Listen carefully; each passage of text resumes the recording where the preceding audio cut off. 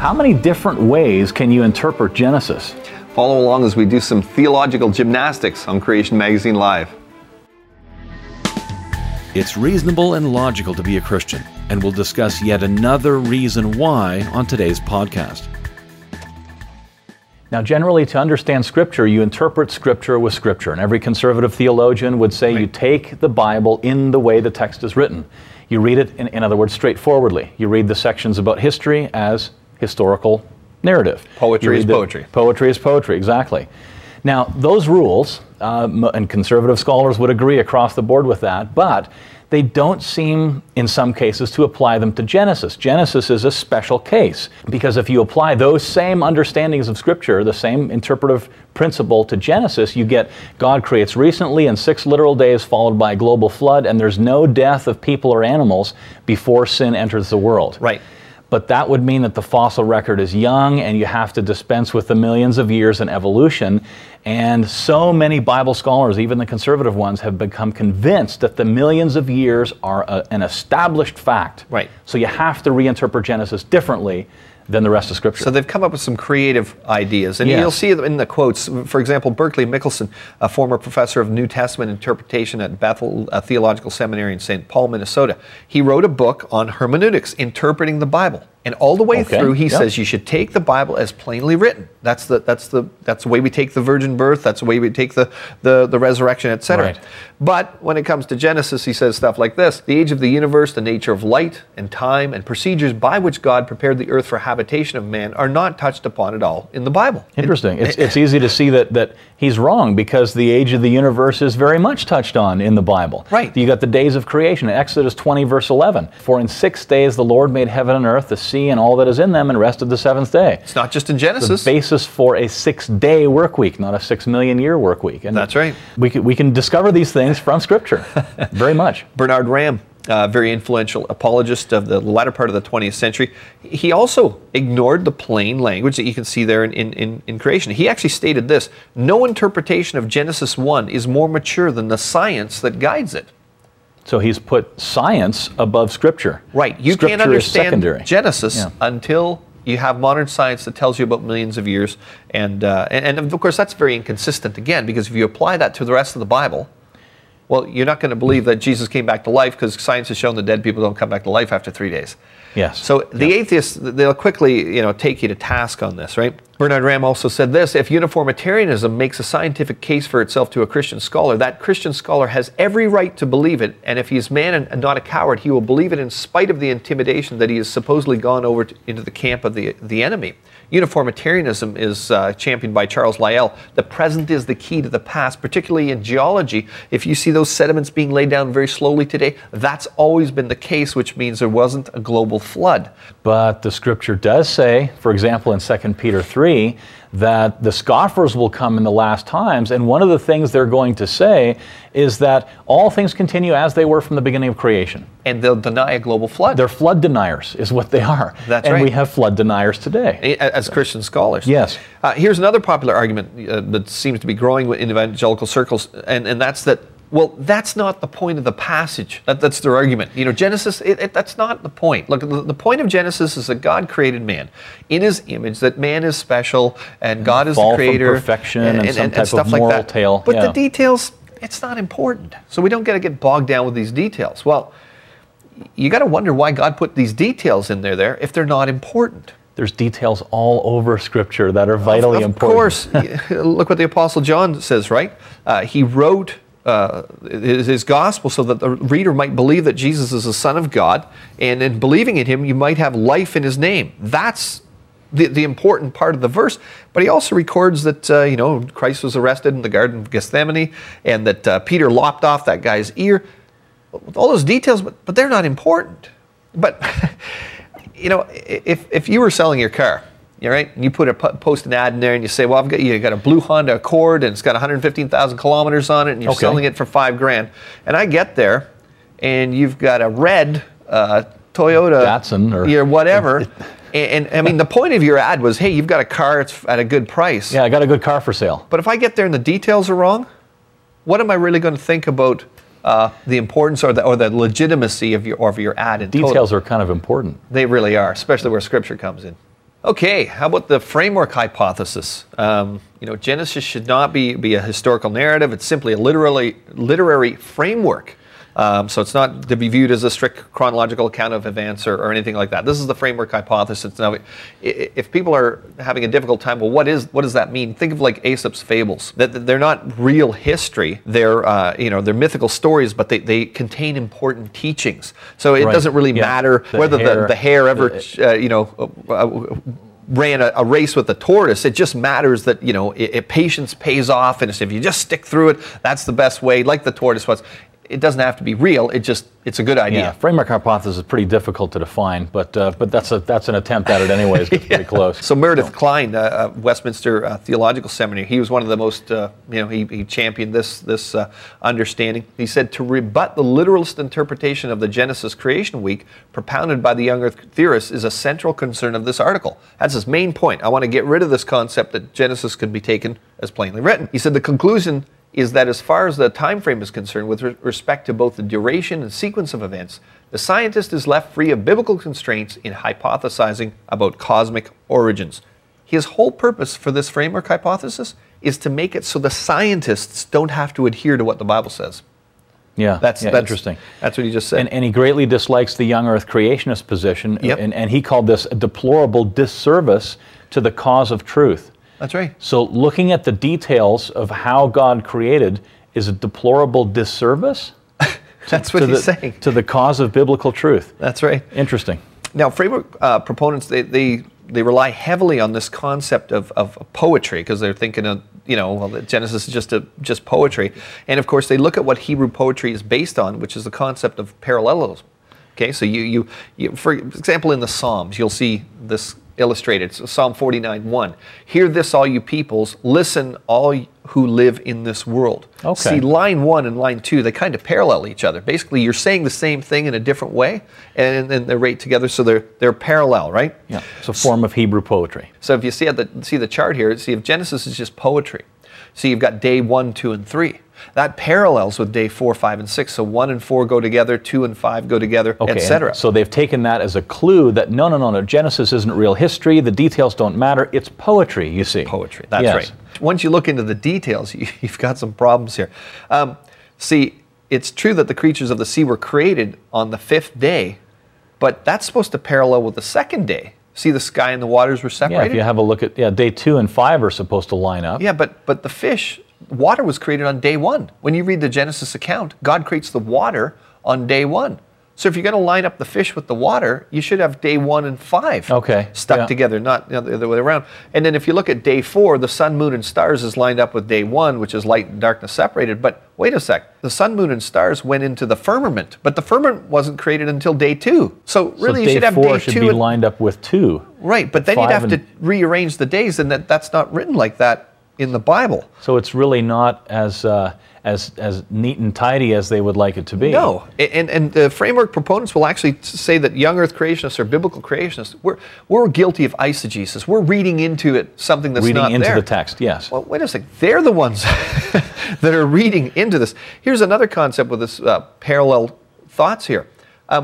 In Hebrew poetry, like when I read Psalm 49, this line paralleled this line within, like, literally the next line. Here what they're taking is lines of scripture that are separated by many verses in between and trying to make it as though that's an example of Hebrew parallelism. And if you did that with the rest of the Bible, there are many accounts that are repeated in the Bible. You'd have to start saying whole books of the Bible were poetry if you were to apply that consistently. So they're looking for patterns that aren't really there. Right.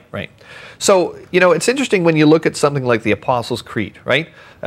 Born of the Virgin Mary, suffered under Pontius Pilate, was crucified, dead, and buried. The 3rd day he rose again from the dead. All these things in the Apostles' Creed were written to challenge the Gnostic heresy. And the concept was there, the Gnostics were saying that, well, you just replace ideas in theology, right? And basically, when you look at the framework, it's back to the same concept. Another creative interpretation of Genesis is that Genesis is just a polemic. It's just a refutation of other origins accounts. Right. So the idea here is you redefine the Genesis account as nothing more than an argument against the surrounding, religious ideas of the day. Yes. And Conrad Hires, a former professor of comparative mythology and the history of religions at Adolphus College, wrote this: "In the light of the historical context, it becomes clear what Genesis 1 is undertaking and accomplishing. A radical and sweeping affirmation of monotheism vis-a-vis polytheism, syncretism, and idolatry. Each day of creation takes on two principal categories of divinity in the pantheons of the day and declares that these are not gods at all, but creatures, creations of the one true God, who is the only one, without a second or third. Each day dismisses an additional cluster of deities arranging in a cosmological and symmetrical order." So Hires here is proposing that each of the days of creation were just written to oppose the Babylonian and Egyptian and Assyrian versions of how the world came to be. Right, specifically targeting them in a sense to Yes. prove that theirs was wrong. Now, this claim fails for a couple of obvious reasons here. Number one, there's nothing in the text, in the Genesis text, that specifically points to some kind of argument against those, although the account itself argues against those religions because it gives a different account of Right. creation. Yes. And this is where his argument completely falls to pieces. What he's saying is that Genesis is just mythology used to counter other mythologies. But if none of them are truth, What's the point? What's the point? It all falls apart, doesn't it? Well, yeah. I mean, if it's not real history, then why would any the Jews or the Christians? Why could we point and say, "Hey, your guys' stuff is wrong"? Oh, ours, yeah, it's wrong too, but yours is wrong because it just doesn't make any sense. Yeah, much of this debate really centers around the meaning of the word yom in Right. Genesis. That's the Hebrew word for day. Yeah. And the Hebrew word for day, people say, well, you can take it in different ways. Absolutely, you can take it in different ways. It has like a dozen different meanings, actually more than that. Is important. Context is the key. If you look at Genesis 1, it means an ordinary day. That's Right. plain from the context. Genesis 2, verse 4, and the day that the Lord made the heavens and the earth, it's not a literal day. Right. You can see that from the context. Right. So, but Walter Kaiser, he's a respected Old Testament scholar. He was actually in a debate, the Great Debate, and on the John Ankerberg show. And he stressed that context was king, but this is what he said about the days in Genesis. He said, "My answer is that God had not yet created a 24-hour day. So too bad for Brown Driver Briggs and too bad for Kohler Baumgartner, because it specifically says, if we're going to stick with the Bible, God created days on the fourth day. So we've got 3 of these yoms which are not of the 24-hour days." Here's what his point was. God created the sun on day 4. So therefore the first 3 days couldn't be days because you couldn't have a day without the sun. Well, we've talked about this before. In order to have a day, all you need is a light source and a spinning, rotating earth. You had light right on day 1. God provided the light on day 1. So, what he's saying here is that, well, the day 1, 2, 3, they couldn't have been real days. Those yoms weren't real days. And but now he's saying, well, yeah, but he doesn't even believe days 4, 5, and 6 are real days either. Yeah, so he's tying himself in knots here, and Right. the whole thing collapses again. Yeah, because if you're going to say, the 4, 5, and 6, they're real days. But wait, no, they're not real days because the first 3 aren't real days. Well, then what does the word yom mean, Yes. right? Now, he tried to squeeze out of that by saying, well, they're possible candidates for 24-hour days. But it's interesting that his debate partner on the debate was Hugh Ross, who, of course, believes that the days 4, 5, and 6 were millions of years. Literal long periods of time, I think that's the way he put it, right? That's right. Popular creationist argument would be the creation of Adam and Eve. When questioned about divorce, Jesus replied that, Right. haven't you read that he who made them in the beginning created them male and female? So obviously, Jesus is talking about, Adam and Eve being created at the beginning of the creation. He How made could you them have from the beginning, right? Yeah, 13 point something billion years wouldn't be quite close to the Because beginning. Adam and Eve were created late on day 6 or something to that effect. That's like going to a New Year's Eve party, and it's just seconds before the new year is going to come in, Right. and saying, well, and calling everything before that, well, that was the beginning of the year. Yeah.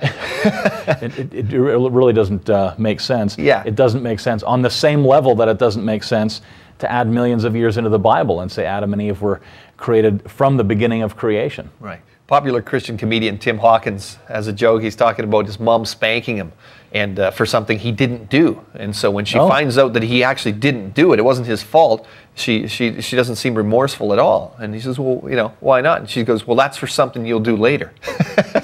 Right? And so she's punishing him ahead of time for something he's going to do later. Every one of the compromise positions, what we'd call a compromise position of Genesis, requires millions of years. If you're going to believe in theistic evolution, you believe in millions of years. You're going to believe in the day-age theory, it's millions of years. Each one of the days in Genesis couldn't have been literal days, et cetera, et cetera. You got to accommodate the millions of years, et cetera. Yes, it's always about getting the millions of years into Genesis. All these different creative ideas to attempt to get the millions of years in there. The challenge is with every one of those positions, you put death before Adam sins. Because the fossil record then occurred prior to the time of Adam sinning. In any one of those scenarios. And this is a huge problem. This is one of those, you know, could have had a V8 moments for a lot of people when they come to seminars. They're going, oh yeah, there couldn't have been death before sin. Powerful theological argument for a young earth, right? Yeah, and a correct understanding of science and the fossil record stems from that understanding then. Right. Yeah. Now to counteract what many long-agers are attempting to do, to do this, they're trying to get away from what the text clearly says. Right. Get around death before sin, basically. Death before sin. There's a new idea put forth by one of the folks from the intelligent design movement, Bill Dembski. Yes. And his idea is retroactive death. So like the Tim Hawkins skit, the human race was essentially spanked by God before Adam actually sinned. Right. So it's a pre-punishment. Right. Is what he's getting at here. Yeah. Now he says this is a biblical argument because what he's saying is, look, people before Jesus came and died on the cross and rose again and that before that specific act, people were saved. People were saved retroactively. So therefore, he thinks it's biblical justification as why God could have retroactively punished and cursed the entire creation before Adam had committed the crime, so to speak. Yes. Right? Now, most people are familiar with the retroactive pay raise, right? It's a lump sum paid to you on a calculation based on, you know, what your raise would have been. But now, that most people would call that a good thing. But we also know about, you know, countries that have laws, retroactive laws, where you'd be punished for something retroactively as well. So picture you get a summons at your door one day. The cop says, you know, here's your fine. And you say, well, what's wrong? Well, you know, 4 years ago you parked your car over there. Yeah, but there was no parking sign. Yeah, but there is now. So we're punishing you for what you did then. It's an example of a retroactive law. Right. In this case. And God doesn't operate that way. I mean, when you look in the Bible, you know, Cain and Abraham, they weren't punished for sin when they married their sisters or half sisters. Because God had not yet created a law. God does not operate retroactively with punishments, right? And Dembski's view of people being saved retroactively is a bit off too, because actually the Bible says that Jesus was slain before the foundation of the world for sinners, and our names are written in the book of life, those who are believers, before the foundation of the world. So God saved people right from the beginning. Right. So in my viewpoint, I was saved when I was 27 years old. But God being outside of time, I was actually saved from the foundations of the world. If you read into the, you know, read those scriptures that talk about those things, right? So I guess what people will ask then was, well, why did Jesus have to be born and die and rise again in that specific time? Then if salvation has occurred from the beginning. And maybe we can look into an analogy, you know, the bride of Christ, we're you know, Christians, we're part of the bride of Christ. We're married to Christ, and this analogy of marriage, we see that in the scripture. You know, in Jewish marriages, once the two were betrothed, they were considered married. I mean, you see this where, you know, when Joseph finds out that Mary's pregnant and he wants to divorce her quietly, but they actually hadn't had the ceremony yet, right? Yes. So they were considered married. He was going to have to get a divorce.